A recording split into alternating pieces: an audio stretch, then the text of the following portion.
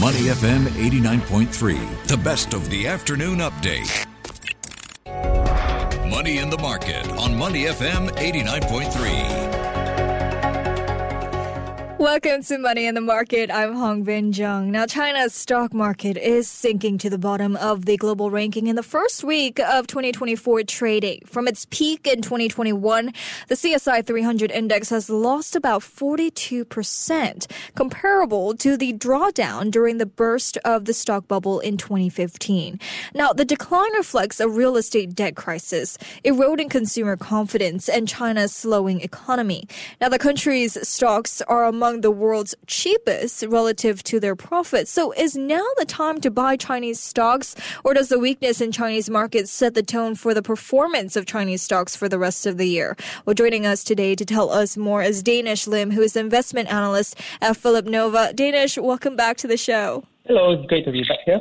Great to have you back on. Danish, Hong Kong stocks, they are tumbling, compounding the local market's worst start to a year since 2005, while Chinese tech stocks, they've hit a 13-month low as traders, they're bracing for more reports signaling a slowdown in the Chinese economy. And meanwhile, mainland Shanghai Composite Index, that fell to the lowest level since October 2022. So how have the Hang Seng and mainland Chinese stocks fared since the start of the new year? What's dragging these indexes lower? I think we've been off to quite a rough start. Since the start of 2024, the CSI 300 actually saw a 5-day losing streak, while the Hang Seng actually saw 6 straight losing sessions, and it hasn't even seen a positive session yet this year. I would attribute this slump mainly due to very poor investor sentiment towards Chinese equities. People are still very bearish about the issues you've mentioned, like China's economic recovery, the property sector downturn, as well as the deflation risk in the economy. And it really seems like every day we are seeing more and more negative headlines about China. Yeah. Manufacturing data recently came in lower than expected. Trade tensions with Europe is getting worse, especially regarding liquor products. And just last Friday, we also had the bankruptcy of a bank called Zhongzi Enterprise. And it's one of the largest ever bankruptcies in China, highlighting the financial risk of investing in China and ultimately adding more stress and making investor sentiment more and more bearish. I see. And it looks like the weakness in tech stocks has been, dragging down a broad Asian index as well. Why the current sell-off in tech stocks? Is this a matter of concern? I would say that this is quite a concern, mainly because it means that the market slump of 2023 only got worse, even though we are already more than 1 week into 2024. Risk-off sentiment, regulatory risk, and geopolitical risk are probably the key factors driving these tech shares lower. Just last week, we had ASML cancelling their shipments of chip manufacturing equipment to China at the request of the Biden administration.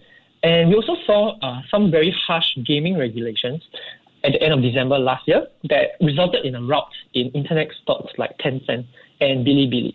And I think this probably made investors recall or think back to the tech sector crackdowns way back in 2021, when authorities, they very abruptly imposed curbs on many tech companies, including Alibaba. And overall, I think some investors today, they are still probably traumatized by the tech crackdowns of 2021, and the recent gaming curbs may have actually accelerated this tech sell-off as people are more afraid of more unexpected curbs. Right. In fact, the Hang Seng Index's struggle in the opening days of the new year, that has defied some bullish views by some investors after the market stabilized in December to stem 4 successive months of losses. So has the recent pullback in the first week of the year, dented sentiment? How are traders, viewing Chinese stocks now? Are there still bulls of Chinese stocks? Do they remain hopeful a reversal can still come across for Chinese stocks? So for Chinese stocks, I think investors, quite surprisingly, according to a recent Bloomberg survey I saw, actually around 31% of the survey respondents say that they will increase their Chinese investments over the next 12 months. Then this compares to about 19% in a similar survey in August last year. So investors, they do seem like they're becoming more bullish.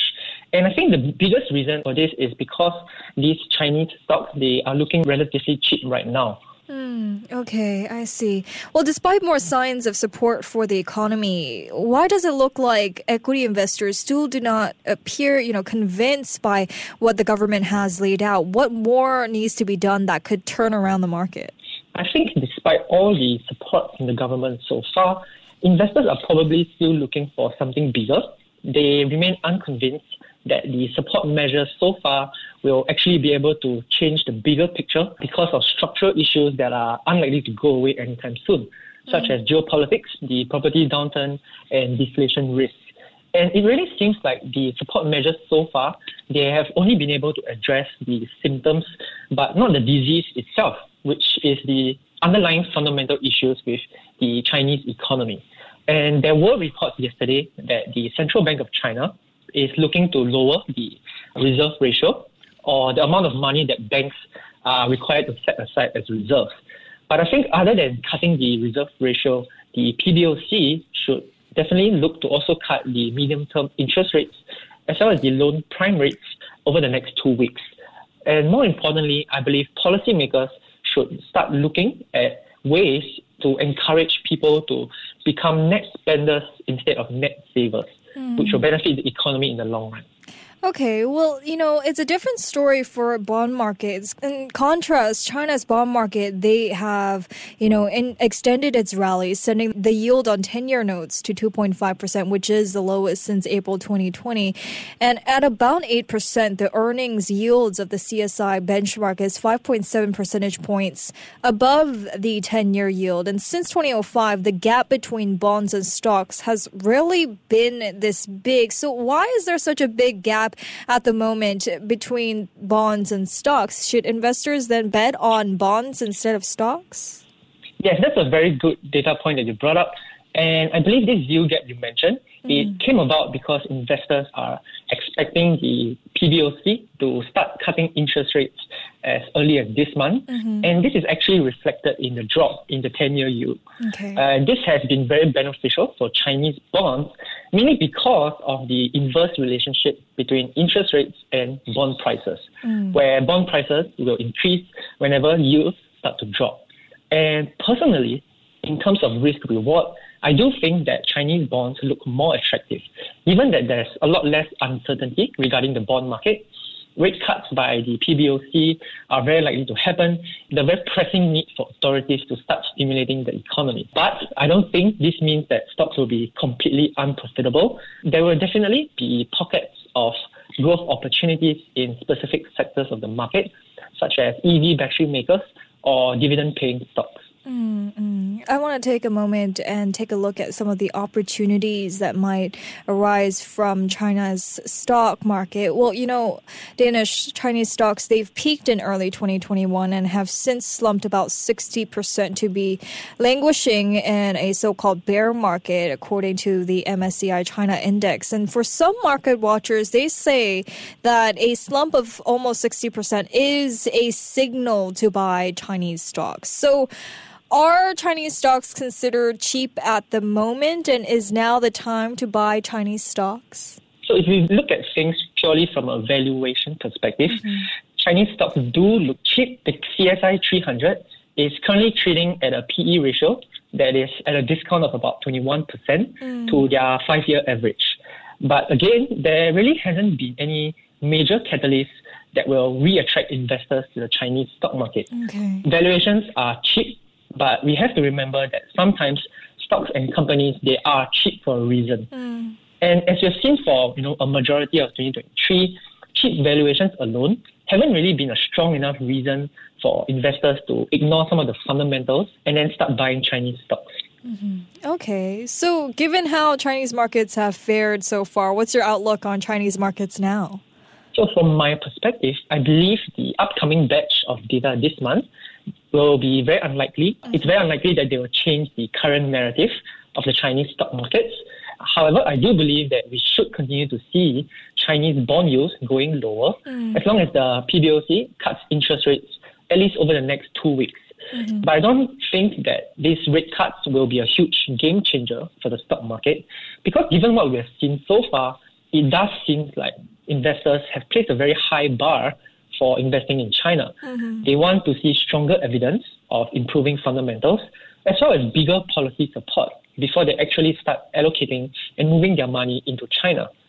But as I've mentioned, there should be tactical opportunities, and I expect companies that provide high dividend payouts to outperform as long as market sentiment remains risk-off and the macro backdrop remains a question mark. Okay, so then, should investors be looking at other markets instead of China? Is China a lost hope? So I think lost hope isn't really the right word to describe China. Okay, what is the right word? But there are definitely other markets that they look better, at least from a risk-reward perspective.